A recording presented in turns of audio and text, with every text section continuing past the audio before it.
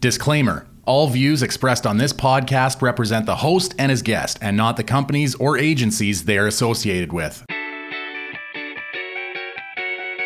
This is Tony's Game Lounge, a weekly podcast that covers news throughout the gaming industry and a variety of topics. Here's your host for the show, Tony Erickson. Hello, everybody, and welcome back to a brand new episode of Tony's Game Lounge. I'm your host, as always, Tony Erickson, and joining me this week, we did say this would happen a couple weeks back. Nick Green is back, but we also got his entire podcast with us. We have Scott and Michael as well from Out of Focus. Hello, Tony. Hi. Thanks for having me again. It's us, the pasta people, as we are known. The pasta people. The pasta people. This is the first time we've ever introduced that sort of thing. Well, shouldn't we go with our regular shtick? My name's Scott, and I am not a clone. Yes, sorry. I'm Nick, and I'm also not a clone. So, hey, Tony, what's the podcast today? Oh, God damn it. Well, today we got a bunch of stuff, like always, but because we have two brand new guests here, of Scott and Michael, we get to start with some interrogations, where I ask you guys your favorite video game character, and video game soundtrack. So who would like to start? We could probably alternate. Do Scott, you go first. I'm gonna be in charge here. I mean, mine is pretty quick and pretty simple because it almost all comes from the same source. My favorite game is Final Fantasy IV, originally from the Super Nintendo. My favorite character is Kane Highwind from said Final Fantasy IV. And my favorite OST is, you could probably guess it, the main theme of Final Fantasy. Bejeweled. Oh. Bejeweled is a good second. Favorite video game, definitely BioShock, but character and soundtrack's hard to pick. Like, character, I guess, like anyone who's just funny and just fun to play as, like any sort of adventure character is more of a trope. And soundtrack, I don't really remember video game soundtracks too much, but it'd be either between, and this is going to be a real fun pick, between Ghost of Tsushima or Hot Wheels Racing Unleashed. Oh, man, that's a really... The duality of man. The duality of man, samurai and car. Toy car, to be exact. Toy car, to be exact. Like, you pick up the game and you don't expect to have such a good soundtrack for it. It's insane. That's good to hear. Yeah. I mean, Hot Wheels surprisingly can have good music. I mean, I don't know if you guys remember Hot Wheels Battle Force 5, the TV show, but it had a decent soundtrack. That's a pretty badass title for a TV show. For a kids' TV show, I'm assuming, too. Yes, it was. It aired on Teletoon. Nick, from this the was years an HBO I don't show. remember. I want the gritty HBO remake of Hot Wheels Battle Force 5, starring Pedro Pascal and Bella Ramsey. Yes. The Last of Us was actually just the working title of that new show coming out. Yeah. Ooh, Nick with all the spoilers. Theme? Oh yeah, no. I'd want to see how they work the giant spider that fires webs into the HBO series. Oh my god. Okay. We're gonna jump right into our first thing of the day, which is our headline of the week. And it's on Minecraft Live, because Minecraft Live just happened. Hell yeah. They announced a whole bunch of new stuff. The Wild update was their big reveal for next year's update, what's coming after the second part of Caves and Cliffs. We're going to get a new swamp biome, frickin' frogs. They're also going to be moving the Deep Dark and the Wardens into this update, as it's taking more time to develop them. So they're just going to move it into the Wild update, and it looks spooky, and everything the Deep Dark has to offer is going into there as well. And the mob vote winner went to the Alley, and it's possibly that it's because of YouTuber George Not Found and propaganda of how that thing won. Like separate propaganda or propaganda from George Not Found? Propaganda from George Not Found. I gotcha. Okay. The government had a conspiratorial propaganda run for the Minecraft mob vote. Yeah, the two mobs that did come between were the Copper Golem and the Ally, and so between the three, the Glare was like eliminated because it only got like 11% of the votes, while the other two got a closer percentage, and so they just did one last vote with those two, and then the Ally came out on top. I think it was like a 54-46 something. So it was seriously close. Holy cow! It was pretty close. In the end, but the Ally did come out on top. So you know what? With it being that close, I'm not too bad. It's all jokes here, of course. Now, Tony, this is very important. Which mob did you vote for? I actually didn't vote. You didn't exercise your civil liberty? I did not. I voted in my God. municipal election that just happened for our areas. I mean, I guess that's more important. And I forgot to vote for the Minecraft mob. Oh, how dare you. I just tried to vote for South Park, as I always try to. The collective South Park show as a mob. Yeah. Yeah. Oh my God. We also got a little update for Dungeons and what their next seasonal content is. So that's cool if you play Minecraft Dungeons. I haven't met a single person who does, though. You might one day. It's on my backlog list, but okay. That remains to be seen if I ever get to it. Yeah. And they also announced the new Minecraft Gamer Chair. Hell yeah. Oh, now that's what we're talking about here. I mean, the design looks pretty good. It's a gamer chair, though, so it's not the most comfortable thing in the world. That was everything announced at Minecraft Live. I'm excited for the frogs. There's also going to be tadpoles, so they evolve they do the whole evolution process from the tadpole to the frog. This is real next gen game development here, people. So I'm gonna look up the gamer chair real quick because I think I'm gonna be disappointed. with the whole evolution system of it, from like tadpole to frog, does it eventually evolve into like a knight with like a badass sword? No, you're thinking of Yu-Gi-Oh. Oh no, I thought he was. I was gonna go with Chrono Trigger. Yeah, that's what I was going for, Tony. Let's go. Although Yu-Gi-Oh is the close second, because there is an entire archetype based off frogs, and I know somebody who runs that deck. So I could also see it being like a Digimon thing as well. Yeah, Frogmon, Digivolve too. I'm decently They're actually just adding Digimon to Minecraft. So yeah, let's go. Finally, my childhood comes true. Oh, wow. I have to say that I'm decently disappointed by the gamer chair. Disappointed. It's not what I wanted, which was for it to be 5 giant blocks of just like fluff. It's like, that's not a Minecraft gamer chair. That's just a regular gamer chair. You know, if it was like 5 blocks, I would have said it was the best gamer chair ever, but it's not. Yeah, it's disappointing. They ruined it. They ruined it. I feel like to be part of like the whole Microsoft package, though, if you get that Minecraft gamer chair, you have to also get the Xbox mini fridge now as well. Dude, okay, I was gonna get to that a little later, but since we're here now, the Xbox mini fridge, Xbox. If you remember back when the Xbox One was starting to launch, they released they had a contest for a full-fledged fridge that looked like the Xbox One. Well, now they have like in production and multiple of them instead of just one Xbox One mini fridges. Hell yeah. That can hold your sodas. And I think your that's Mountain all Dews, it can to hold. be specific. Yeah, your Mountain Dew gamer juice. Does it like spit it out if it's not Mountain Dew? No. I mean, what is this trash? It only accepts to you. 2 forms of drinks, and it's any form of Mountain Dew and any form of the canned G Fuel. Yes. No. It's just base Mountain Dew or Mountain Dew Code Red. That's it. Oh God. If you put in a can of Pepsi, the door will lock and it'll get the red ring of death. Yeah, the fridge will tell your actual Xbox console to self-destruct. Yeah. I mean, it is Microsoft. You just can't mention the word Melinda around it. Nice. Melinda, I barely know her. With that, we're gonna start talking about more of the news. It's time to look at the week in review. Covering news from the world of video games, TCG, and board games, this is the Week in Review. And this past week of gaming, video game-wise, some of the games that did come out, we had Dark Pictures Anthology House of Ashes, the latest horror game in that franchise. We also had Resident Evil 4 VR for the Oculus come out. And Corpse Party 2021, which adds a little bit of new content to the very old indie horror game, but new content, and it's on everything now.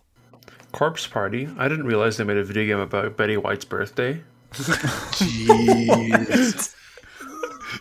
How dare you insult Betty White? Yeah, you see, what would have been funnier is if it was the Queen, because that's actually a bit more relevant right now. Oh, yeah. she just came out of the hospital, too. What are you talking about? The Queen looks great. Yeah. I mean, yeah. Both the Queen and Betty White are looking good right now. Anyway, in the world of video game news, because we are the official source of speedrunning news, or at least the only source. Hell yeah. one of the only sources, we did cover the Hero Story Sonic Adventure 2 tournament earlier this season. Well, the Dark Story tournament for Sonic Adventure 2 is currently underway. Pools have begun this today, which is the day of recording this, Saturday. So when you're listening to this on the Monday, the pools have just finished up. So this is a brief little review of who's all participating in the Dark Story tournament and some small predictions from your boy Tony. And hopefully we will be covering the entire tournament in its entirety later this season. But we have 6 pools that are currently ongoing. We have Group A featuring friends of the podcast, Savik and Dawn, as well as Divu and Bloog. In Group B, you have Drumbasher, Hedera, Deku, and Melters.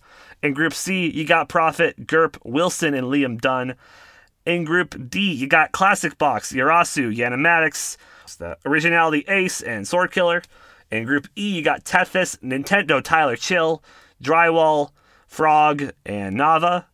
Frog being Epic Frog Skater, and Nava being Nava Musica. And in Group F, you got Juice Polydot, you got Cryptic, you got Gus, you got Papa Bear, and you got Maddie. And those are the runners. Honestly, straight prediction. My prediction to win this, and a lot of people's prediction to win this, is Drumbasher, who is one of the top Dark Story runners. With the dark horse of the tournament being Savik, just with his immense knowledge of treasure hunting in all the Rouge stages, and just also being one of the top 5 runners of Dark Story as well. Prophet, I also wouldn't count Prophet out, but compared to Drum and Dawn, it'll definitely, those are my 3, and then just my wild card of it, because for the walls, gotta root for my boy Dawn, because he did come second place in the Hero Story tournament. And we'll have more Dark Story tournament news as the things go by, so we'll probably have an update on pools next week, and then probably a little bit after that, as we are booked with guests after that point. We probably won't have the full recap for a little while until after that. In the next piece of news, next Wednesday, there will be our next PlayStation State of Play. It'll be dedicated to third-party games, according to the tweet. So look forward to that. In a little bit of delayment news, Advance Wars, the remake, has been delayed to spring in 2022. Aww. Yeah. A little sad, but they just said that they needed a little bit more time to work on the game, which honestly I'm okay with. It still looks like it's going to be a good time. It's only a good absolutely. thing. So, in the meantime, we're still stuck with regular wars. I mean, I think we're going to be stuck with regular wars for a while. Yeah. Really? Oh, I thought they were just coming out soon. It's too bad. In some... how to put this? In some Grand Theft Auto news, we have a new Grand Theft Auto game coming out that isn't Grand Theft Auto 6. What? Grand Or Theft Auto 5. Grand Theft Auto, the Trilogy Definitive Edition, is coming out set for every console, including the Switch and PC, November 11th. So completely remastered graphics entirely. Yeah. For the 3 Vice City and San Andreas. Those are the 3 games that are in the pack. And yeah, it looks good, kind of good. I played San Andreas way back in the day, and that's really about it. Yeah. It'd be so weird to hop back to them now when like you're so used to like maps being the size of the state of Kentucky and going back to like cities being the size of, we have 3 major buildings and a drive-through. Yeah. Now, Tony, I don't know if you can confirm this or not, but I heard that they are also updating the controller scheme so it's a little bit more like modern day GTA 5. Yes, Yeah. that is what the reports have shown. Okay. So that way it's not as jarring as going back to whatever their old button schemes were. Oh, yeah. Oh, yeah. It's not as janky as it once was, but it's equally as janky as GTA 5. Yes, equally janky as GTA 5. It's really dope announcement news. Concerned Ape, the developer of Stardew Valley, has revealed a brand new game that he's worked on. Heck yeah. It's called Haunted Chocolatier. It's basically in the same engine as Stardew Valley, same graphics.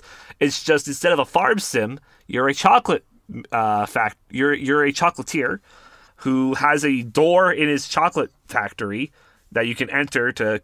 If you remember if you've played Stardew Valley, it's basically the cave system where you go down the caves to fight things and mine stuff. Mm-hmm. That's basically what it is, and you're turning all that delicious slime loot into chocolate and selling it. Delicious. Isn't that just basically what Willy Wonka does? Essentially. And your cashier is a ghost. A little cute ghost. I love it. And you can romance people. I don't know if you can romance the ghost. But it's basically Stardew Valley, just a new twist on it. Yeah. And it looks good. So this I'm is excited for this. I'm actually going to grab it when it comes out. Oh, yeah. This is like Concerned Ape's like first new game in like almost a decade, isn't it? Yeah, essentially this since his only other game is Stardew Valley, and he's worked so much on that. So much. That it's nice to see something new come from him, and I cannot wait to see what it has in store. I cannot wait to become Wilfred Wonka. In some sus news, Among-Us is coming to Xbox and PlayStation systems December 14th. That's the one with the Fall Guys, right? No, that's it's the one with the Deku and the Sussy Baka. I don't know. Michael's yes, being of course. pretty sus right now. Could we make it not? Michael's come always to been Xbox sus. and PlayStation. Could we make it not come to PlayStation and Xbox? Could we do that as a community?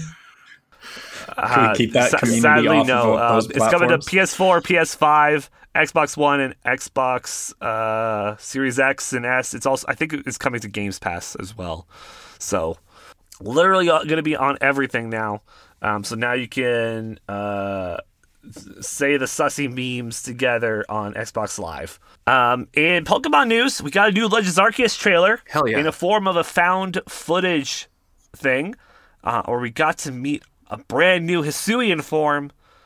Zorua and Zoroark have a new Ice Ghost typing. Okay. And I believe it was Ice Ghost, according to what I read on Cerebi, but the Ice was confirmed because of their new designs. And oh my god, Hisuian Zorua is now the cutest thing ever. Move over, Hisuian Growlithe. Hisuian Zorua's got you beat. So I don't really play a lot of Pokemon, but I got a question about this. Is it an ice ghost because they died from cold, or was it some water that died when it was cold? Maybe it was. Honestly, Answer carefully, Tony. This is a serious question. Let's wait for the Pokedex entry to find out. Yeah, because usually it'll be something even more messed up than that. Yes. Something involving Exactly. child death, I'm sure. Yeah. Yeah. So Yeah. it was the children's fault. Yeah. Yeah. It's always, as I said once before, I don't know if it was, I think it was in a Discord call once, always blame the children. When in doubt. When in doubt. In movie news, the Uncharted movie got its first trailer with Tom Holland and Mark Wahlberg. Surprise, surprise, after over a decade of Has production it been trouble. a decade since they first announced that? If it hasn't been exactly a decade or over, it's Yeah. been like close. I feel like maybe like a decade ago there was like the idea of, but then it was like just about 3 or 4 years ago they're just like, yeah, no, let's actually do this now. Yeah, it was when around like the time of like the second Spider-Man, I think, with Tom Holland. Oh yeah. I like your thing. I like your thing, Scott, of the idea of, so someone's sitting down. I have this idea. It's about moving pictures really, really fast. String them together. Yeah. They become one picture that moves. I like to call it a movie picture. Yeah. And we're gonna star Tom Holland in this movie picture. Yeah. With Mark Wahlberg. Mark Wahlberg and his giant fridge head. Ooh.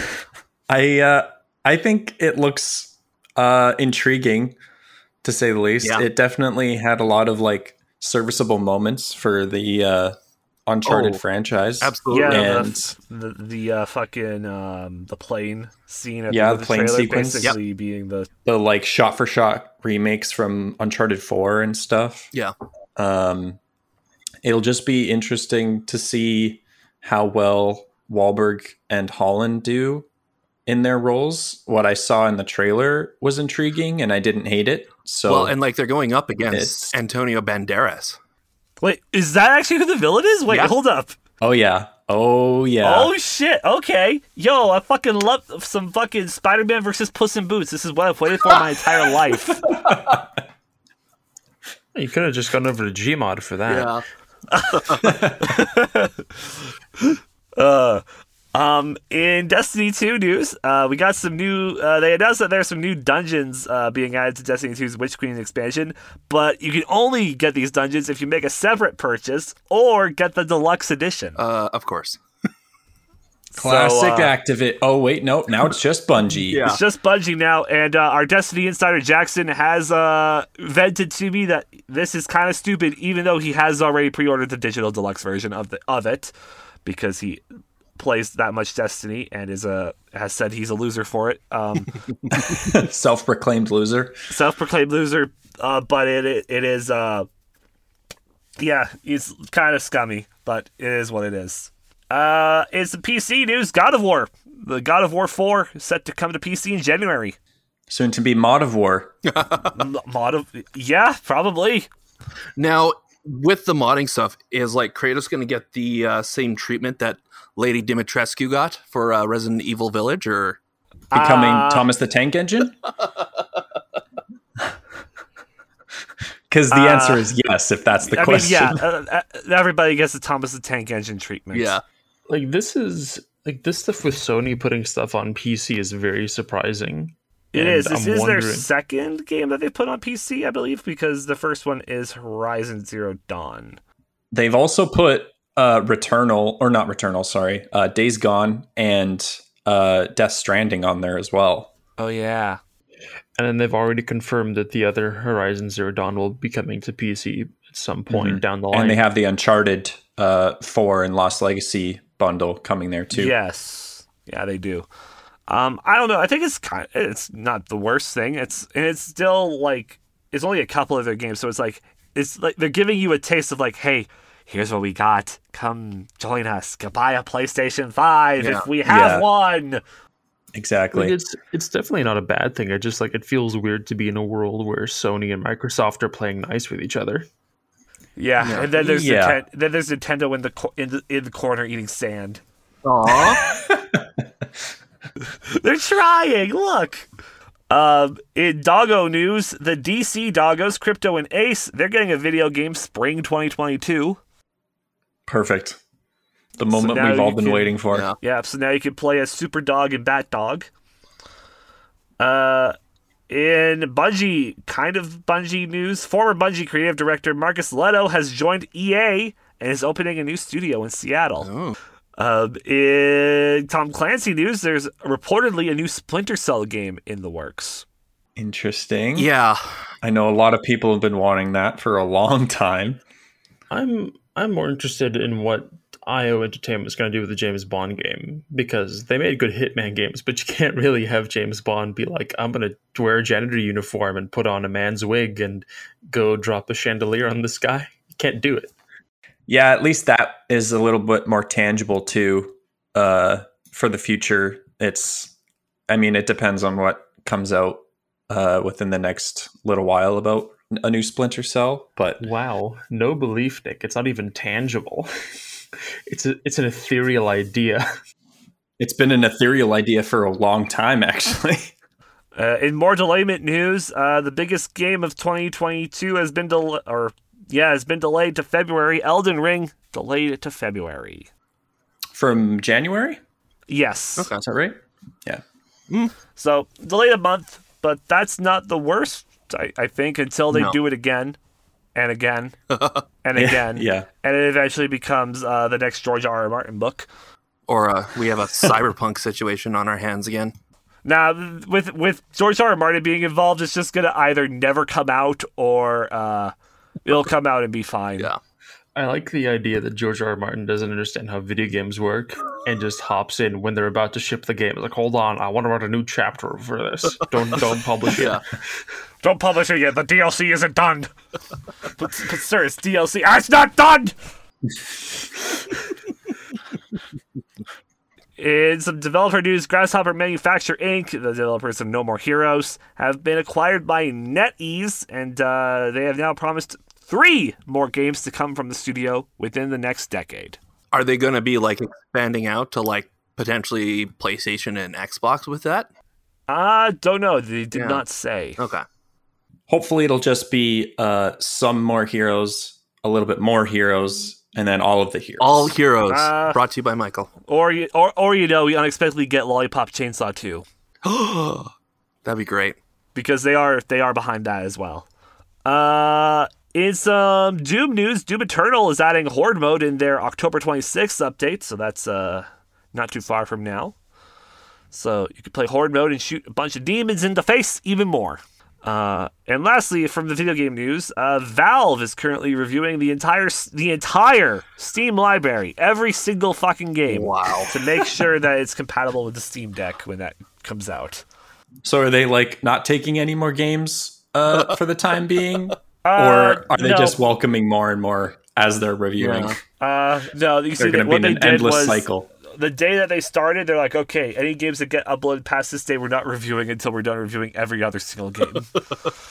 So, They're like Ringo Starr sending out that mail video. No more mail. No more games. Peace and love.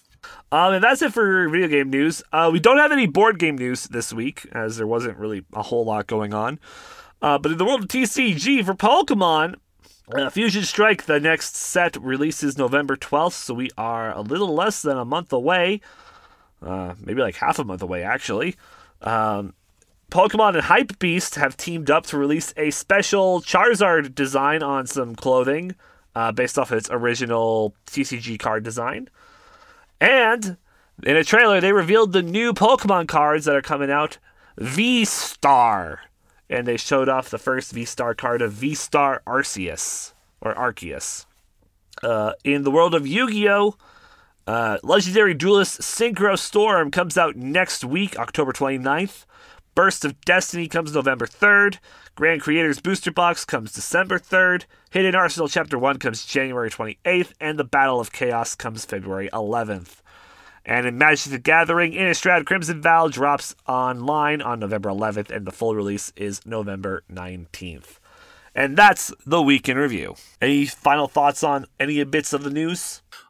Games are good.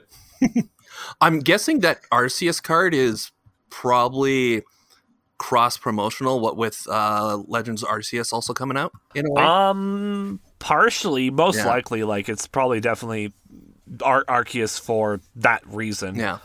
Instead of Charizard, because let's be real, if it wasn't Arceus, it was probably going to be Charizard. Oh, yeah. Because Pokemon loves to milk the Charizards dry. Now that's an image to leave that on. Yep. And with that, we're going to jump into what's coming out next week. Here are the games that should be on your radar. From AAA titles to upcoming indies and random shovelware, here's what's coming out next week that should be on your radar. This is from October 25th to 31st. On Monday, Zombo Buster Rising comes out on the Switch. On Tuesday, Iron Harvest comes to the PS5 and Series X. Marvel's Guardians of the Galaxy comes to everything. Yes, even the Switch, because they showed it off in the Nintendo Direct. So play on anything but that, please. It's not going to run. NASCAR 21 Ignition comes to the PS4, Xbox One, and PC. Workshop Simulator comes to the PC. LOL Surprise Movie Night comes to the Switch. And The Unliving comes to the PC. We've got some bangers on Tuesday. We do. Holy cow. On Wednesday, Super Robot Wars 6 comes to PC, and Pumpkin Jack New Gen Edition comes to the PS5 and Series X. On Thursday, Age of Empires 4 comes to the PC, Backbone comes to the Xbox One, Dusk comes to the Switch, Fatal Frame Made in the Blackwater comes out on everything, Riders Republic comes to everything but the Switch, Roki comes to the PS5 and Series X, Voice of Cards The Isle Dragon Roars comes to the Switch, PS4, and PC, Sunshine Manor comes to the PC, and lastly, on Friday, Mario Party Superstars comes to the Switch. Wahoo! Wahoo indeed. Any thoughts? My Michael, you go. thoughts make me. My thoughts regarding, I guess, really Iron Harvest, because Marvel, I might get Guardians of the Galaxy some point down the line where after I found out if it's shit or not. But my point with Iron Harvest is that I was really excited for the trailer until me, like everyone else in the comments, found out that it was a top-down real-time shooter and not a first-person shooter. Because we were all very excited for Steampunk Titanfall, and then they were like, instead of making that game, we made a top-down shooter, the most popular genre. Regarding Guardians of the Galaxy, I'm intrigued, but like really the deciding factor isn't so much if I'll play it. It's like, even if it gets like a 10 from like everywhere, it'll mostly just get on my like games to buy list. It's not really gonna like go up in priority or anything.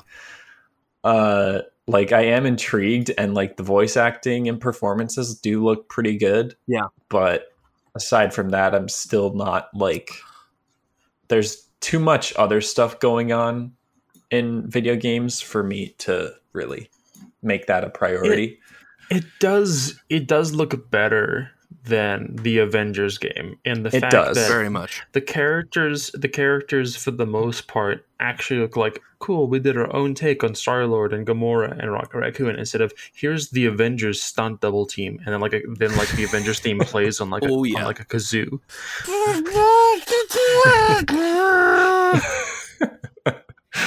Yeah, I completely agree. It definitely looks way more fun too than the Avengers game. Like all of the like story trailers and stuff from the Avengers was like felt super depressing, and like Trailer 1, Captain America's dead. Yeah, so I might play it eventually, but it's still not like, it won't be a high priority even if it gets a 10. Thursday has a couple of games that are pretty good. We got Riders Republic. That one. I am intrigued by that for sure. You also have Fatal Frame Made in Blackwater, the Wii U title, now coming out for everything. Right, yeah. Oh, and Voice of Cards, the Isle Dragon Roars, which was shown off in the latest Nintendo Direct. If I remember right, for Fatal Frame, they showed off some of like the DLC costumes you can get, including you can like wear a camera like as like a full face mask. Good. Or something ridiculous like that. Yeah. Yeah, that sounds like that. Yeah. I'm actually also curious with Super Robot Wars 6 if like they're just going to be doing the usual pulling from like Mobile Suit Gundam stuff, or if they're going to be getting, I don't know, other cool robots from other properties. I don't know how familiar you guys are with Super Robot Wars. Vaguely. When you mentioned the Gundam, I know that there's like a crossover mech game. I don't know if that's this one though. Yeah, like for the longest time, like it was like one of those IPs that was like purely Japan, in which like it was pretty much that. Like they would just do as many crossover things as they could with like different giant mechs from all sorts of different properties. But over the years, it kind of just leaned more and more Mobile Suit. Yeah, I mean everybody likes Gundam. Yeah. But there's more than that. Like, get some Megazords in there from Power Rangers. Why don't you? Yo, okay. Now we're speaking my language. Hell yeah. And then, of course, Friday, you have the lone game, Mario Party Superstars. I mean, that's probably going to be, like, the winner of the week, eh? It's definitely going to be between, like, I think you have 3 real contenders for, like, winner of the week. It's between Riders Republic, Guardians, and Mario Party. I think those are your three games to really keep an eye out for. With if you like RPGs and Square Enix games, Voice of Cards is the other game to keep an eye out for. And with that's what should be on your radar. We're now gonna talk about some other things this week in the Game Lounge. Covering a variety of topics with his weekly guests, here's what's going down this week in the Game Lounge.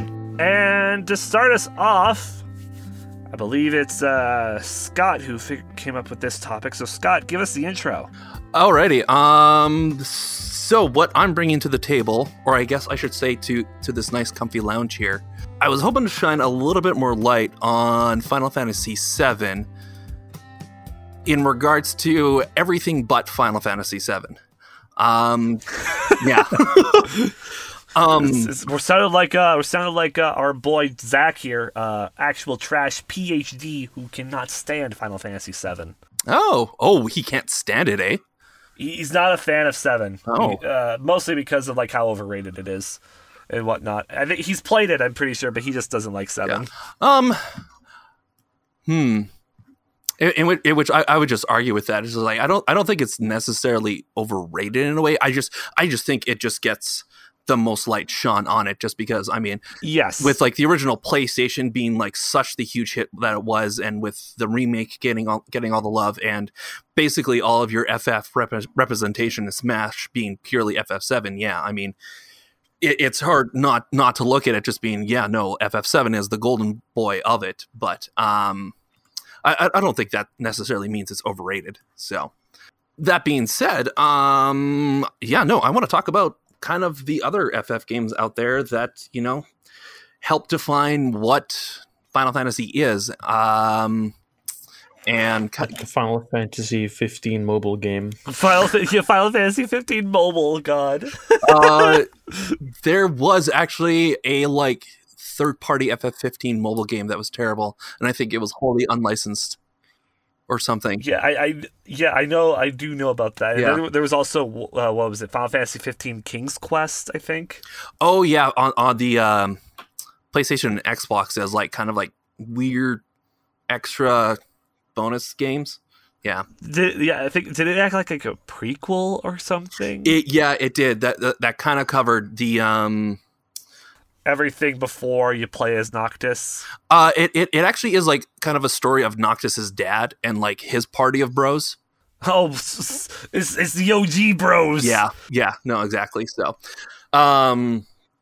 but that means you know how it. I mean, at least we know how it ends. It ends with some people getting knocked up. Am I right? Oh yeah. So starting us off, so what games in the Final Fantasy franchise stand out to you the most? Okay, Matt? So this was definitely a bit of a challenge to go through, but I definitely have what I'm just going to call my short list. Starting off with obviously the very first Final Fantasy, like the number 1 Final Fantasy for the original NES. It kind of really stood out, like especially when it first came out back in 1987, as being a RPG for like the home console market, in which at that point there wasn't too many RPGs out there. I think like the other big one at the time was Dragon Quest or Dragon Warrior, depending on which kind of region of the world you were in.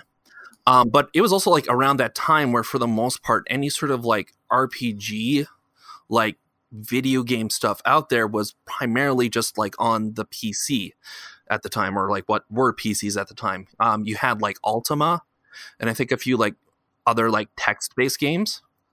But in terms of like, okay, like we're giving you like some characters to roleplay and go around and have an adventure in, you know, there wasn't kind of anything really that big in terms of just like, we're going to give you like a whole world and all these dungeons to go through and you have all these stats and stuff.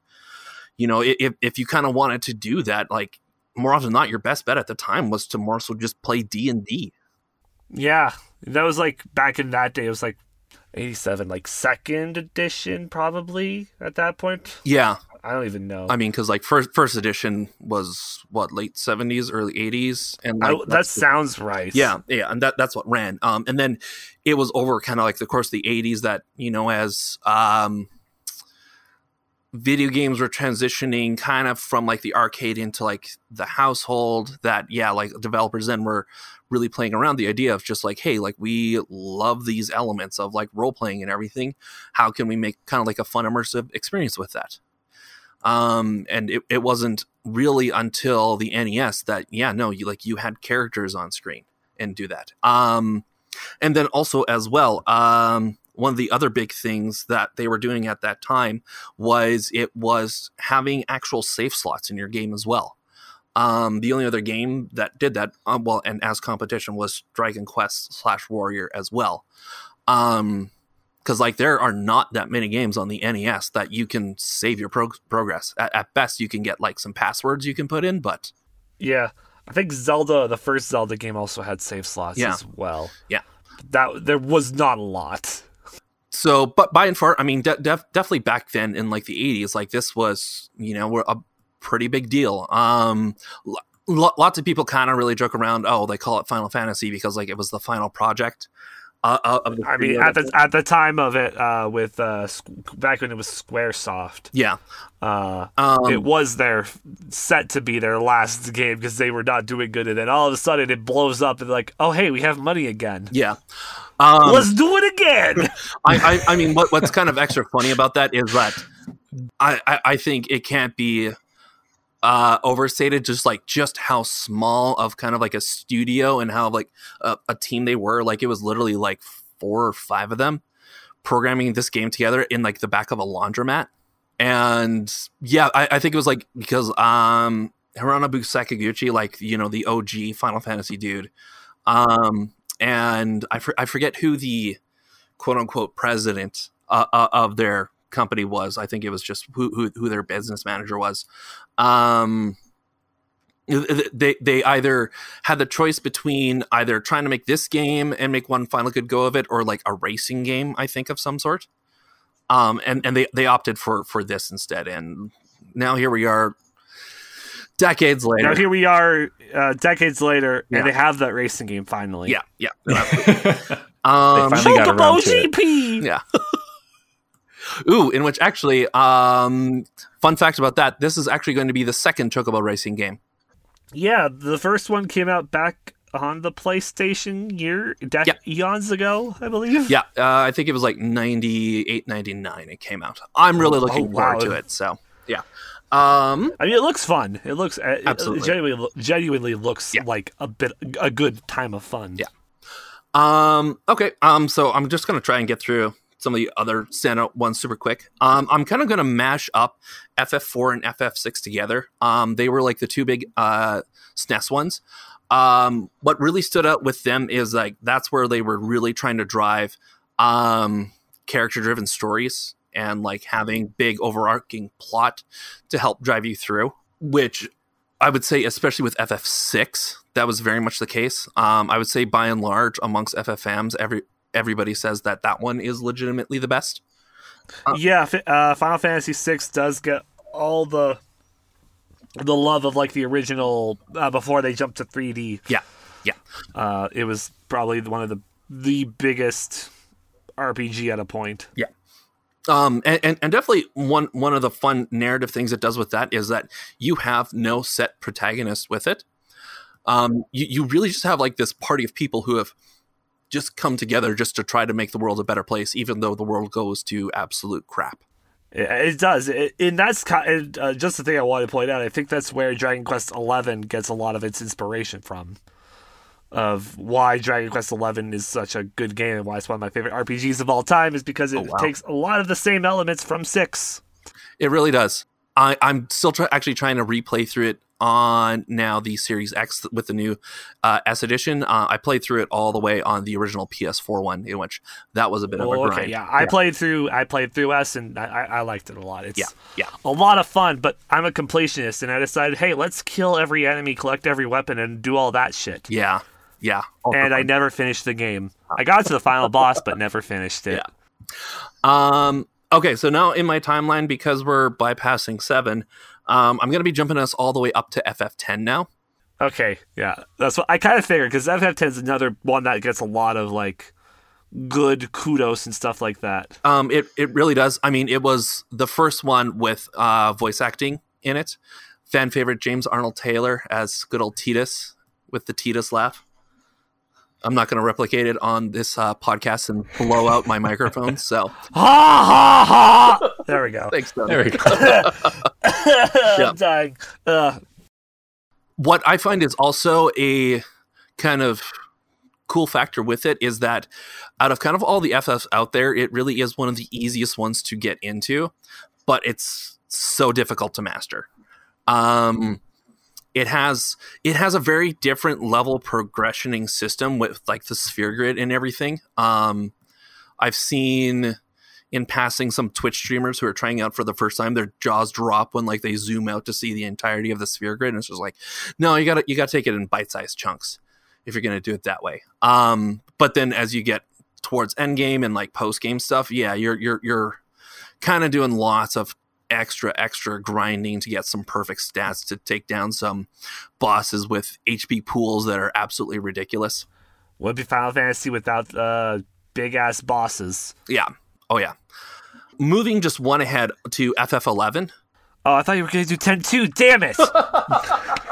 That is one ahead still. Podcast ruined, Scott. Technically, God damn it. yeah. Actually, Fucking 10-2 with its gun controller. yes. But with FF11, it being like their first MMO at that time. Still active, by the way. It got an update, like, what was it, earlier this year or last year? It got an update.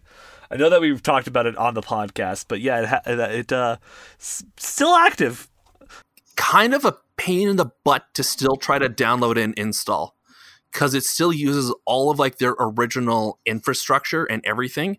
So you're only able to download like 10 megabytes at a time worth of stuff. And like it's a several gig game. Yeah, like I often try to like reinstall it like on some of like my modern day hardware, and it still takes forever because of its kind of antiquated launcher system now. Is it possible that your computer's bad? No, I've done several tests, my good Michael. Kind of what was also interesting is that they were also able to get that on the PS2, which at that time was super unheard of, like an MMO like on a console system. Oh yeah, I forgot about that part. It was on the PlayStation 2. Yeah, and eventually made its way to the Xbox 360 as well. Kind of going back now and playing it today, compared to like some of your other MMOs, it is very slow paced. But, you know, that's kind of like how it was with like that and EverQuest and like your vanilla WoW at the time. Well, vanilla World of Warcraft. Back when the jokes were racy. Yo, where my I don't know. parents You at? join now, you'll probably still find some of that. No, you won't anymore. They've all been patched out. Yeah. Oh, Wait, why did World of Warcraft get rid of racing? I thought everyone would love cars. I'm going to take a slight detour here over to FF13 now. Wait, 13? Okay, Yeah. I want to hear this. It kind of just purely has to do with kind of visual performance. Okay, yeah. Okay. Yeah. It purely is with that, but I might come back and touch on 13 a little bit later as well. In which I would say, at the time, like on PS3 and 360, what they were doing, like it was really kind of pushing those systems at the time to the point where, like during some cinematic sequences in game would like crush your frame rate down to like single digit stuff. Oh, damn. Yeah. I think that was like especially the case in 13-2. But actually now if you go and kind of check those out like on it both is like on Xbox stuff now, and I want to say PC, you can now check out like the whole 4K 30/60 FPS upgrades they've done to those. And it definitely does make for like kind of like a very clean and very at least visually appealing experience to it. But that's kind of all I have in FF13's corner for right now. And then just the last one I'm going to mention for now is kind of just a standout one is FF14 specifically with the Realm Reborn and onward stuff. What with it being kind of, I like to call it the WoW killer. It definitely has taken World of Warcraft's lunch. It has. Run away with it. And I'm really stoked for actually the next expansion coming out here in November. Yes, I know that I have a bunch of people. I know that our actual trash PhD is also super excited for that, and a bunch of other people in my Discord are too that do play the game. I tried to get into it. I just can't get into MMOs in general. Okay, yeah, that's fair. Too much of a time dedication, and that I want to spend playing other video games. No, that's fair. I like to joke that I put so much time into it, I killed my first PS4 with it. Oh. Yeah, because I would just sometimes sit down and for months on end, that would be like the game that would be running on my system for like 12 hours straight. My God. So... So, jumping into the next point I want to make, what are some of the mechanics that were your favorites specifically that appeared in one game, and which ones would you like to have them bring back for a new installment, or what you would like to see in 16 when that finally comes out? Yeah. So that actually in itself is a very, very interesting question, just because Final Fantasy is sometimes infamous for like always carrying certain mechanics over and forward into other games. I would only they brought back the card game mechanic like in 8. Oh yeah. Which actually, if you wanted to, in FF14 they do have Triple Triad set up in that, because Triple Triad is like the best. But like some of the other mechanics that are very infamous to the series are like your job class stuff and like summoning stuff. But in terms of like, a particular mechanic, is, I mean, one that I kind of particularly liked was the junctioning system from Final Fantasy VIII, in which it's a little bit different because with it, you have like your regular leveling up progression in the game, but at the same time, you are kind of using your summons and your magic in a bit of a different way to wholly affect your character as well. Are either you guys familiar at all with what I'm talking about? Yes, okay. And it's thanks to infamous YouTuber Pro Jared. Ooh. Okay, we'll leave it at that. Yeah. But how about for yourselves, Nick and Michael? Unfortunately, I have 0. Okay. Yeah. Okay. I don't have it. I think I've played 20 minutes of the first Final Fantasy, and that's about it. So the quick rundown of it is, you're familiar that like Final Fantasy like has all the summons and everything in it. A little bit, yeah. In Final Fantasy VIII, the fun thing you do with that is with all the summons, you then pair them up with like a specific character. And then from there, you're kind of leveling up both your character and the summon. And the bonus with leveling up the summon is that it then unlocks extra bonuses to then increase like your stats. So like you can then increase your attack stat, your HP stat, kind of all that stuff. There are other additional bonuses where like you can then assign to have like your attacks do certain status effect damages. So like you can assign like a poison effect to your weapons then, or like elemental stuff. So you can make like a fire attack as well. Okay. I kind of like that because I mean they also married it up to the story as well, where it really is kind of having your summons influence like your characters and like you're really much more engaged with them. Just because like for a whole bunch of like other FFs. Sometimes I find when like I'm just blitzing through the game, I'll be collecting all these summons, but then they just like kind of sit there and like maybe once in a blue moon during a boss fight, I'll use one. But for the most part, like they're not doing much.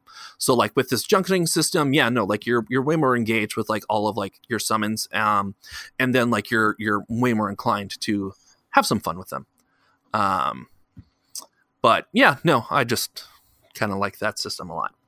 I've only played Final Fantasy 15, so my only thought going through all of this is how tragic it would be if some uninformed child was, a lot of people are talking about this Final Fantasy game, I better start from the beginning, and by game 2, they don't understand what's happening.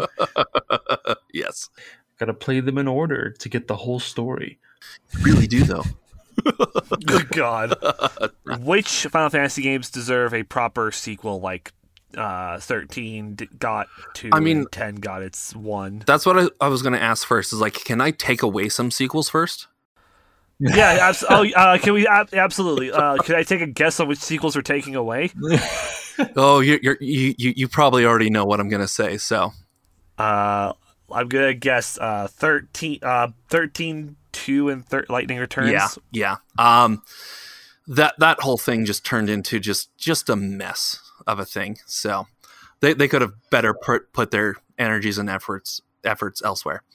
So this is actually kind of a tough question because actually so many of the Final Fantasies out there actually already have one form or another of like a sequel. Like FF4 has one. FF5 kind of has one in terms of like a movie. It's like a really old VHS movie. I think it's called like Spirit of the Crystal or something like that. 7 has already so much for it, and then 10 has something, 12 has something, 13 has something. 15 is never going to have anything now at this point.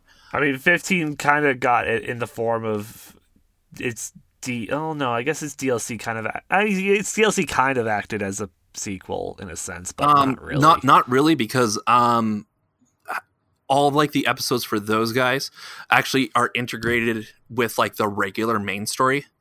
Because with 15 there are points in the story where your like party quote unquote splits up, and then it's at that time where you can then like hop over to like one of your bros DLCs and you'll see, oh yeah, no, this flows perfectly with the narrative.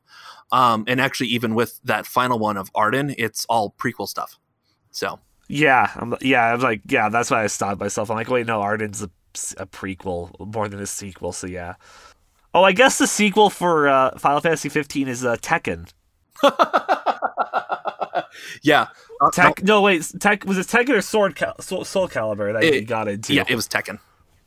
It was Tekken. Weirdly got in there. See, and now that brings up the thing that Michael was saying. Now we have to not only do all of the Final Fantasies, but now we have to do all of the Tekkens as well.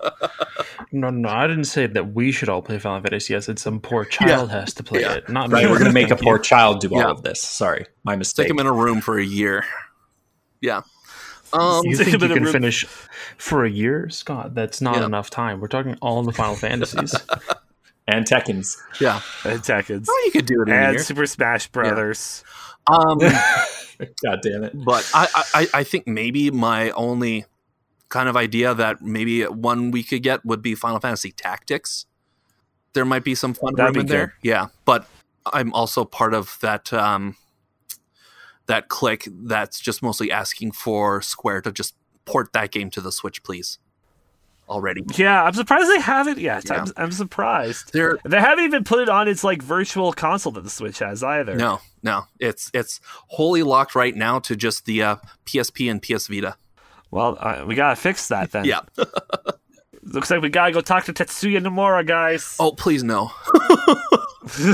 He is a terrible... We go talk to him, he just starts spewing things about darkness. We're like, no, wrong franchise, Nomura! Well, actually, I guess it kind of is the right franchise with, what's that new Final Fantasy Origins, I guess is what you can still call it? Stranger of Paradise, right. Stranger of Paradise, yeah. I was at some point going to mention how that I'm not too enthusiastic about it. Well, you don't want to fight Chaos and Chaos Incarnate and Chaos Incarnate and more Chaos? I mean, oddly enough, my problem doesn't lie with fighting Chaos and Garland and stuff. I mean, that's part of like kind of like the classic FF1 experience. My biggest thing is just, you're now with like a set party of bros, which I feel like is very much the opposite of what kind of FF1 is. Like FF1 has kind of like that wiggle room where it's just like you are kind of making your own characters with that. What if this isn't FF1 and this is FF0? Ooh. I mean, we already do have a Type 0, but... Oh, God. I wasn't even going to mention that one today, but here I am. God. Best stories that Final Fantasy has told. I have a short list of what? 1, 2, 3, 4, 5, 6. I have a short list of 6 here. Yeah, I know. Obviously, still excluding FF7. My top picks are FF6, of course. Just because, I mean, getting into that world of Ruin I think is great. It's such a great narrative drive where it's just like, guess what? Everybody's been driven to the brink, and now we're even beyond that now. How are we all going to kind of come back from that now? I argue that FF8 has one. I'm actually working on a essay as to how one of the characters in it basically saves the entire rest of the party through his actions. It has to do with Irving and everything. So for listeners out there who are familiar with it, yeah, I'm hoping to come up with how kind of Irving saves the soul of everybody in that. My next pick is FF9. For like a really good story, kind of being in that more fantasy based world, how they're able to have like such great characters kind of all come together and fight like the end of their world. FF10, I would say ultimately also does have a really good story to it. One that's kind of all about like self-sacrifice, discovering kind of who you are and who your friends are and kind of like all that. I like to say FF12 has a good one as well. And for anybody and everybody out there that says, oh, hey, it's just Star Wars, I would say, oh, hey, it's actually just the hero's journey, which is one of the most classic and timeless narrative devices in human history. So I'm sorry, Final Fantasy 12 is Star Wars? What? I don't know much about 12. Like, of all the Final Fantasy games, 12 is the one that gets, like, talked about, like, 12 and 9 are the two that, like, get, like, barely talked about. Wow. When I would say for kind of more of like your core fans, like usually we rank those pretty high, not just simply because like they have good stories, but also because like they'll have like really good mechanics behind it. I myself, yeah, I do like the especially Zodiac Age, FF12 or Zodiac Age. Yeah. With how it's like the forced and specific license boards in that, it allows you to be a little bit more creative with how you create your parties and everything in that. And then finally, my final pick is FF15. I really enjoyed that story as well. I was the road trip with the bros. Yep. I was definitely crying at the end. So, I do want to quickly ask the thing about Final Fantasy 15. Its Assassin's Creed collaboration wasn't a fever dream, right? No, that was, man, that was for like a limited type thing. It was pretty fun with everything they kind of did. I think it was collabed with Origins at the time, Assassin's Creed Origins. I'm not sure if that content is available anywhere. But yeah, no, with the FF15 Assassin's Creed stuff, like that was locked. Like if you try to fire up FF15 now and try to access it, you can't. It is locked out. But yeah, no, it made for like a fun. There's like a town in FF15 that you go to. It's escaping me right now, but it has enough verticality in it that like you can kind of climb up and stuff and like get like some eagle view sinking points and stuff. Oh my god. Yeah. And like you go around and you're fighting Magitech soldiers and like you're trying to do it all stealthily and sneakily, and you get like assassination options on them as well, which is essentially just taking your giant ass engine blade sword and just chucking it through their chest. So just like the assassins. Yep. Just the Okay, I got two more questions here before we wrap up this topic. The first one's probably, and they're both pretty.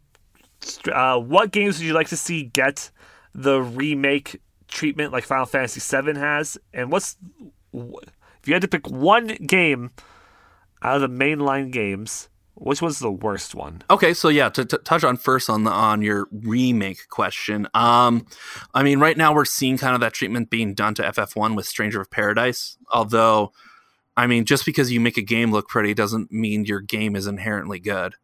I guess time will tell when that game comes out in March, is it?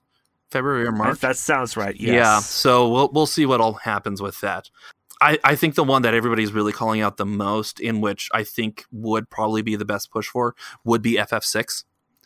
Out of every single one out there, it's the one that's been used or has been like remade or remastered like the least amount. And it has such like great character art, such great art design elements to it. What you could do with it cinematically could just be absolutely jaw-dropping. And I feel like, yeah, you definitely get a lot more diversity with its environments than what you get kind of like with FF7. And yeah, I guess then to touch on quickly on the worst FF game. Now, I know we already mentioned FF13, but I often argue that FF13 is bad, but not in the way people think. A lot of people are just will just say, well, it's just a hallway simulator. But then that's where I will argue it's just like, cool, most RPGs, you're kind of just going from like one thing to the next, to the next, to the next, to the next. Like you sometimes the idea of like an open world is that of an illusion, especially with some of like the older games. You're sometimes on very fixed paths in your quote unquote open worlds. I think with FF13, it just comes down to the characters themselves. Some of them are just wholly uninteresting. There's like no development behind them, or just straight up annoying. I know that's one big one there. The other one a lot of people will argue for is FF2. That was on the original NES. But I would counter argue against that because FF2 paved the way for both the Mana series and the Saga series. Yeah. Because from FF2, they then went on and using that system. I think it was that system that influenced then FF Adventure on the Game Boy, and then that further influenced FF Legends also on the Game Boy, in which then both of those then evolved straight into the Mana and Saga series. And then my final one would actually be the potentially some of the Crystal Chronicles stuff. Yeah. I would say, if anything, the latest releases of the remake of it. Yeah, I didn't even bother to get them. Their networks were inherently broken. They didn't have any sort of cross-platform stuff, or did they? They did have cross-platform, but it was a bitch to figure out because you needed like the mobile account because it was the mobile version that they ported to it was kind of just bad. Like the mobile ports of like games right now are like the curse and bane, and everybody hates it with Square Enix right now because that's what more often than not the ports of stuff is ports of mobile versions, and the mobile versions are the worst. I mean, anybody who's played Chrono Trigger on Steam knows what I'm talking about. So yeah, but I think that will do it for me for kind of just, hey, what's good and what's not for Final Fantasy outside of FF7. Alrighty, well, with that, then that wraps up our first topic.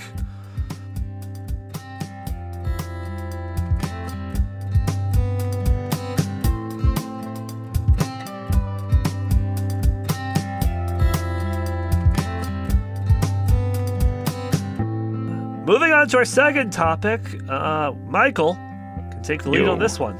Michael, you still here? No, I died. I'll use a Phoenix down on you. Oh God, no! Yeah, I'm here to discuss Scott Pilgrim and the way, more so specifically Scott Pilgrim vs. the World, the movie, not to be confused with the second volume of the comic, Scott Pilgrim vs. the World, which is part of the actual series. It's discussing how video games kind of advance the story and how they use video game tropes to like a shorthand to be like, this is where we are at this point of the story and stuff like that. Yeah. So my first question, and this one goes to all of you, just your thoughts on Scott Pilgrim as a whole. Love it. Oh, it's I believe, if I'm remembering correctly, it's Scott's favorite film of all time. It sure or is. That The Matrix? Cool. Yeah, I enjoy the movie. I haven't seen it in years, but I really enjoy it. No, it's definitely my favorite movie of all time. I've seen it something like 5 or 6 times now, and I've still need to go back through the graphic novels again at some point because I've only done one trip through it, and I got to do a second. Yeah, I've read all the graphic novels for it. It was a fucking phenomenal read. And yeah, I've seen the movie like I want to say like upwards of 5 times now, because it's good. It's a good movie. I don't really. This one's kind of so like. How do you want to start this? Like, what's the first like point you want to like bring up here? Like, oddly enough, and this is going to be was not meant to be funny, but it is oddly enough one of the first visual gags in the movie, which is Scott's pee bar. Not our Scott, but when Scott goes to the toilet and he's got that full pee bar. And I think that's both a very funny joke, but it also automatically puts you in the world of the movie, which is it gives you, we're operating now on video game logic, but also a very specific period of video game logic, more so the arcade version of like, more so like 90s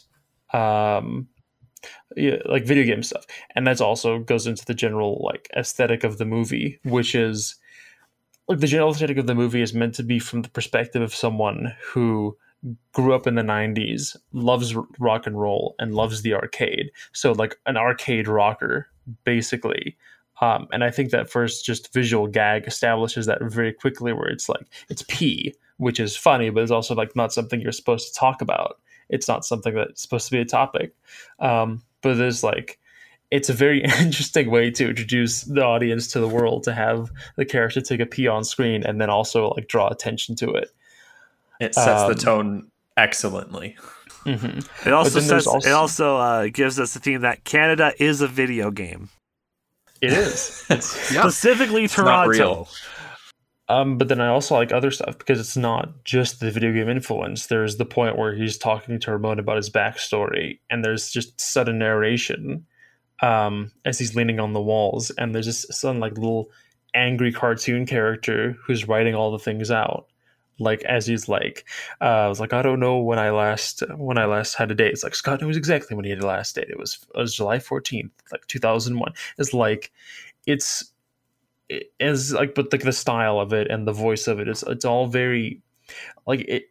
Instead of being that 80s nostalgia, because Stranger Things kind of had that. It's like I never grew up in the 80s, but I felt the 80s nostalgia. It's Sky Pilgrim does the same thing, but for the 90s, and in a very different way than like playing a bunch of like boy band stuff. All the small things. Hello, where are you? No, like, so it doesn't have stuff like that. It plays to a different scene, a different crowd, but it still captures the same feel. And that's a big part of why I love the movie, is because it treats itself like a fun time, and it expects you to do the same. And it also just doesn't overdo it with like the super video gamey stuff, but it all like in the fights it goes a bit crazy, but like it does like some smaller things, like how there's the censor bar when she's swearing in the cafe. I forget who it does. Julie Powers. Yeah, she's doing the swearing thing, and then Scott brings attention. How are you doing that with your mouth? Never fucking mind how to. It's the way like how characters teleport. Like they do the gag of where not only Scott gets knocked through like several walls, and then you see boyfriend number 3 down at the end of the walls, and he opens one door and appears at the door in front of Scott. But then they also do like smaller gags, like how Scott's going to see his sister in the cafe, but she's teleported outside. So like it does this thing where it's like it makes it so it makes it clear that Scott's not the only one who's enjoying this world. Like everyone has this sort of pseudo video gamey power. He's just like the one who abuses it the most. And abuse is a possible theme in this movie because there's lots of relationship stuff. But that's heavier than the topic I wanted to get into. I love Knives too. Knives is an awesome character. She's better in the book, as everyone says. But Knives, like maybe I think I like her more in the movie after reading through the book. Did you like her movie at all, Michael? Knives Out? She's not even in that movie, right? It's right in the title, Knives Out. Yeah. She's gone. We need her back. I like Knives' dad in the comics, where he literally chases Scott and it like basically the entire like second half of like that issue, he's just hunting Scott. What a time! There's no part of the aesthetics that I don't like. I guess there's some points that I'm like if I were to compare the graphic novels to the movie, there's obviously some stuff I would have loved to have changed. Like the Kitagawa twins getting actual screen time. I didn't really care about them much either way, I'm going to be honest there. Okay. But Knives is a big thing for me, where it was like Knives is like proper character in the graphic novels, and in the movie it's like Scott has all of her agency, so I'm like, that's kind of problematic. I love the one joke at the in the graphic novel where after there's a big breakup and Scott and Knives are being like super chill about it, like, it's okay, like this thing happened, like we'll move on. And then Knives says, like, but if you want, like, we can't get back together, but like we could make out real quick. And then they do, and then they both like throw up because it was gross. And the comic says, and it was gross for everyone, including you. Is like, we're not doing it. Stop shipping them. This isn't healthy. This is the point of the lesson. What are do you think the movie could have had the same effect if they didn't have if they didn't use like that video game aesthetic? No, because the movie, like I said, it's constructed around the rules. So they're not very strong rules, but Edgar Wright did a very good job of like explaining like these are the rules of the movie. And I like the effect of it all is you're basically living in a pseudo superpower world where everything's a little bit more fantastical, and that's like just it that builds like this whole idea of the fun of it, where the movie just wouldn't be as fun if it was just like a breakup story where a guy got into what I guess would then result in very gratuitous and realistic fistfights with her ex-boyfriends and murdered them. It'd be a very different movie. But then the plot also relies on it because there's one major point where Scott gets his extra life. And I like that's like one of the big points where it was it like that leads to one of the really big points where Scott thinks that he can go through life basically using other people to support himself, where Scott has earned the power of love, where it's like his first go-to reaction was like the right thing to do is to settle down and have a relationship, where it's like he goes back and he earns the power of self-respect, which is more powerful. It's like, no, you have to where the movie and the comics whole point is before you can work with other people, you have to work with yourself. And I don't think you could get to the same conclusion, at least not in a fun way, by getting rid of all the video game stuff. I think you'd end up with a much more sour and sad movie. Like still hopeful at the end, but just throughout a lot more graphic and sad. I mean, it'd be interesting to have a recut where if instead of turning into a puddle of coins, it turned into a puddle of blood, if someone wants to go do that. God. Yeah, it would definitely just be a different effect. If that's the case, Matthew Patel would only be a couple droplets. This huge-ass man, this whole-ass man would be like 4 drops of blood as he died. No, but think about the scene at the end where they're picking up the coins from the ground. They're just picking up giblets. Selling the organs for money. I mean, like they were promised 7 big ones.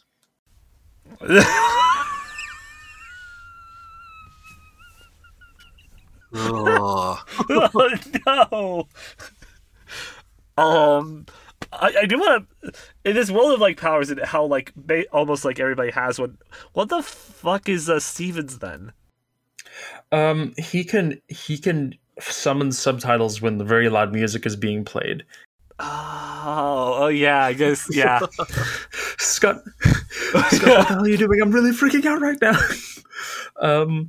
I guess there isn't really a power set for everyone. I think like everyone just uses like the video game kind of rules in a different way. I think Wallace, if you were to look at it that kind of way, uses lots of mini teleportations where he's always just like appearing on screen next to Scott, just to like either tease him or like get him out of the house. Yeah. Also, hands down, Wallace is the best character. Yeah. Oh yeah, so much. He steals his best friend's boyfriend. He's just like, what the? Yeah. And it's not made clear, like, was that guy gay when they met, or did Wallace just turn him gay? Or was he bi? Maybe that's his power. Wallace, Yeah, Wallace the power to can change gay. people's sexualities. But no, I guess like based off of that, like, what is everyone's power? Basically, I guess it's like I guess it's like just how they care to interact with the world, and possibly that relates back to the graphic novel where I think the line that Kim uses when during the first fight is the guy doesn't know that Scott's the best fighter in Alberta because Scott's originally from Alberta. Wait, oh, okay. I didn't realize that.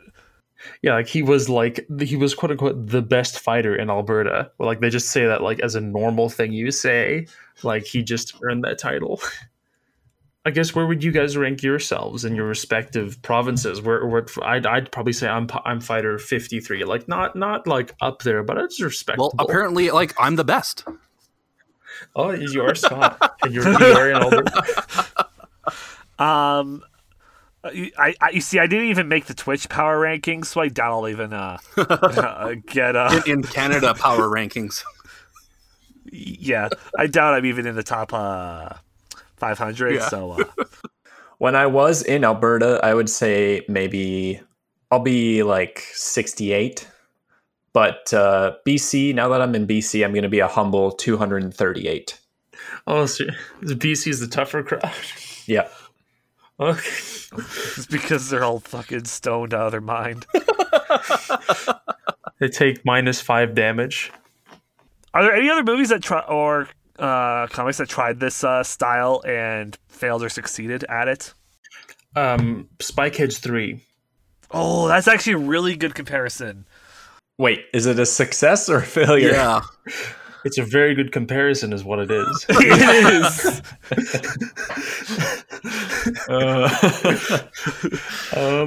I think, in all honesty, I think let's be real. Spy Kids 3 is definitely a Film that was made. A film that was made. But it definitely portrays that video game aesthetic well. It's not as like I would say it's more in your face is. about it, though. I would say it's very much more in your face. It's not as like meta about it. It's more so just like this tangible thing within the universe. I'm gonna be like that one was more of my jokey one. As an actual failure, I would say Ready Player One. Because Spy Kids 3 had an actual like pseudo respect and understanding for video games. It was like, we're gonna have fun with it. Ready Player One was stupid and didn't seem to really want to be in the video game world they built that much unless it was for a fight scene, because they kept on hopping back to the real world and made a whole point at the end of the day where it was like, yeah, man, video games are fun, but you know what's really fun? Working 9 to 5 and, you know, just being in the real world and ignoring You know what's fun? Touching grass. Pretty much. Yeah, I would say Ready Player One made much more use of like films and other like popular IP rather than actual video game references. It was more just like the mechanics of some video games, like racing and whatnot, right? And like character customization. They used it as like they used it as dressing, as a setting. It wasn't the aesthetic of the movie. It was like, it felt more like if we have to use the video games, we'll put it in there. But like what Steven Spielberg really wanted to do was just make all these references to all these movies. He really did. I would say one that maybe succeeded, although I don't know if it's entirely like one-to-one, would be Into the Spider-Verse. That has like the closest aesthetic, I think, to Scott Pilgrim. That definitely does have like the 90s, more so urban like 90s aesthetic to it. Yeah. And more just like very faithful comic book adaptation, right? Like it feels like you're reading a comic book almost. For one that worked for me was, I would say, Tron Legacy. I know Jeff Bridges and his pudgy mold face is not very good. And by mold, I don't mean mold as in like the green stuff. I mean like MOU. To be clear. Yeah. Jeff Bridges, you don't have a mold face. It's more just like infected. Anyways. No, like Tron Legacy respected the video game archetype. Like it's basically, it literally is a video game world and it functions under those rules the entire time. and it just, that one also just like, to me, was a really fun and well built world. Like everything was this inside this arcade machine, but it was like, had that very 2010, this is what the future will look like, sleek and slick vibe to it. I just like, their stairs float, their bikes float. It all just floats. We all float down here. Which is We crazy all when you float down here. compare it to the original Tron movie from the 80s. The bad one? It's not bad. my experience with the original Tron is Kingdom Hearts. Okay. I mean, actually, even that one is like a little bit more glitzed up than the original 80s one. So, yeah. If you go back and watch like the 80s, it's just like, oh, yeah, you can really tell these people are wearing plastic costumes and stuff. God. So, yeah. For one that I wanted to bring up real quick, because it did just come out, Free Guy. Oh yeah, that one does so basically it works well with it as well, because it respects the video game rules. Like we've built like a proper video game setting. It's not just set dressing. How would like it also compare with like the movie Gamer with Gerard Butler in it? Oh God. Well, we can't compare to the movie Gamer. I mean, that's like the highest level of cinema, you know? Edgar Wright's only one man. But do you know what I actually I like its world of kind of built gaming even more than that of Ready Player One. I don't think I like the world of Gamer. Doesn't that like have basically indentured servitude? Yeah, but somehow I still find it better than Ready Player One. Well, that also did have indentured servitude. Scott, why do you want to live in a world with indentured servitude? Okay.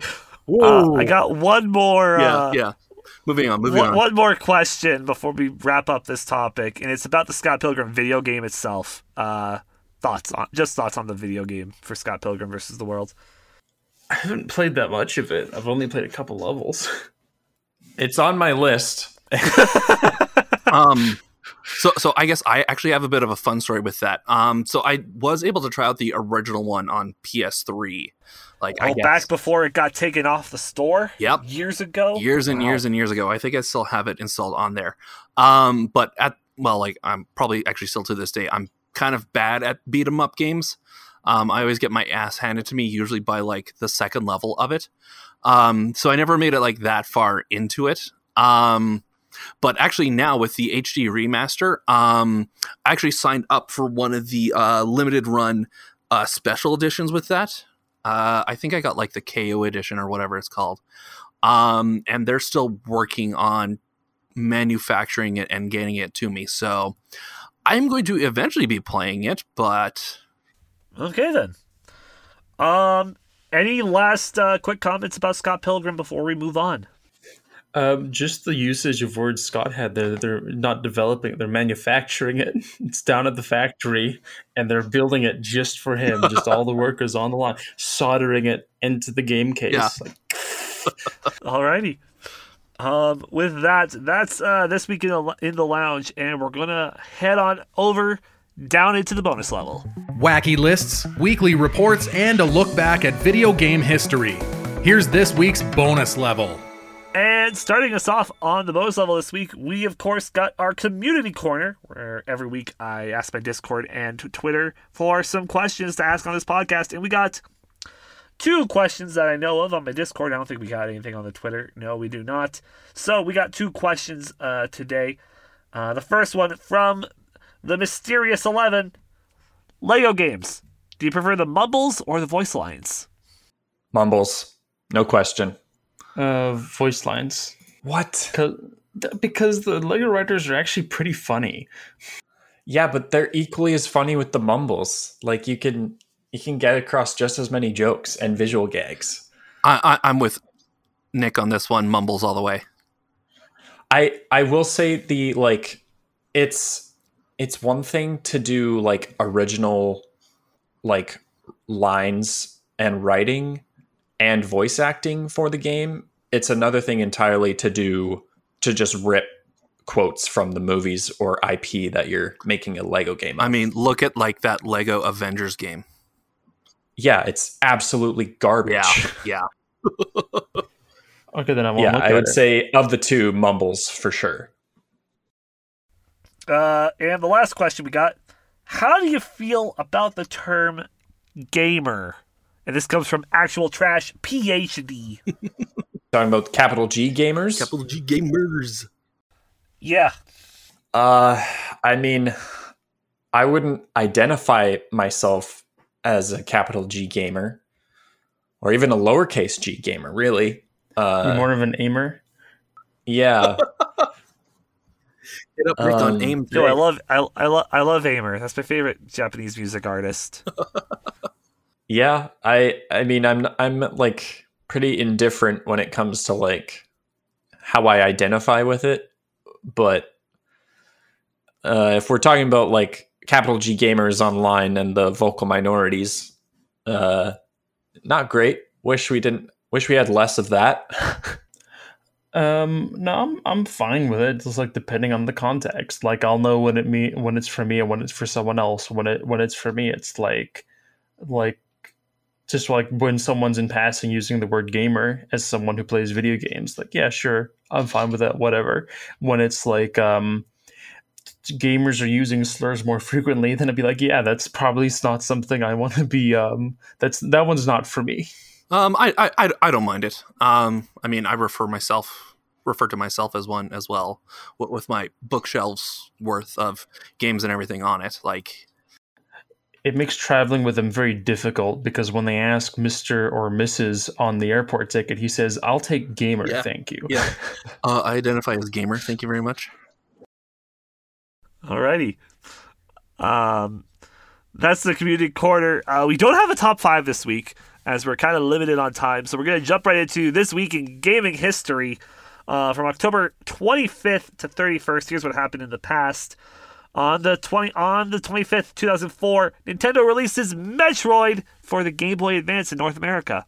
On the 26th, 2004, Rockstar released Grand Theft Auto San Andreas for the PlayStation 2 in North America. On the 27th, 2008, Sony Computer Entertainment released Little Big Planet for the PS3 in North America.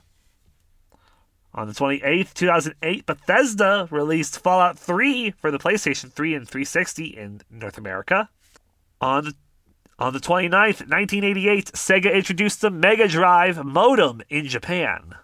On the 30th, Ubisoft released Assassin's Creed 3 in 2012 for the PlayStation 3, Vita, and 360. And on the 31st, 1999, Capcom released Resident Evil 2 for the Nintendo 64. The achievement of the week this week is in House of Ashes, We Are Not Alone, which is to finish the prologue in movie night mode. And the game of the week, I'm giving it to Mario Party Superstars. Good luck, Mario Party. You're gonna need it. What with Guardians of the Galaxy and Riders Republic and Robot Wars? And all the people who will buy Iron Harvest thinking it's a good game. Gentlemen, thank you for coming on the podcast. Thank you, Tony. Where can we find you guys on the internet? Scott, you can do the plugs this time. Okay. So Nick, Michael, and myself, you can find us all on our podcast, Out of Focus, where once in a while for right now, that's as much as we'll promise. We come out with a specific subject, whether it be TVs, games, movies, comics, and we'll have a fun discussion about it. We'll recap something about said product, and we'll have lots of goofs to go with it. So you can find us on Spotify, Apple Music, podcasts, just about anywhere you can find that. And you can also follow us on both Facebook and Instagram. Alrighty. Yes, sir. We are. We've got that Cowboy Bebop episode in the works. We sure do. Set to record it soon, and I'm being optimistic, and we're going to probably try and get that released right around the time that the live action series comes out. I think, mid-November-ish. So stay tuned for that. Please do. We also have new video commentary up of Alien vs. Predator. We fought back the copyright claims. So many of them, yeah. Alrighty. And of course, you can find me at Tony's Game Lounge on Instagram and Twitch, and where we stream at least every Monday, or most Mondays, and sometimes other days too. Whoa. Cool. Yeah. And, of course, you can find me on Twitter as well at Radio Tony. And you can view highlights and clips from the podcast if you follow me on Twitter, Instagram, or on TikTok at Tony's Game Lounge as well. And once again, thank you. Special thanks to Out of Focus, the three lads, the gents. Thank you so much for coming on once again. Thanks again, Tony. No problem. And thank you, the listener, for tuning in. We'll be back next week with a brand new episode right back here in the Game Lounge. Thank you for listening to Tony's Game Lounge. New episodes release every Monday. Be sure to like and share the podcast and follow Tony on Twitter, Instagram, and Twitch for more updates.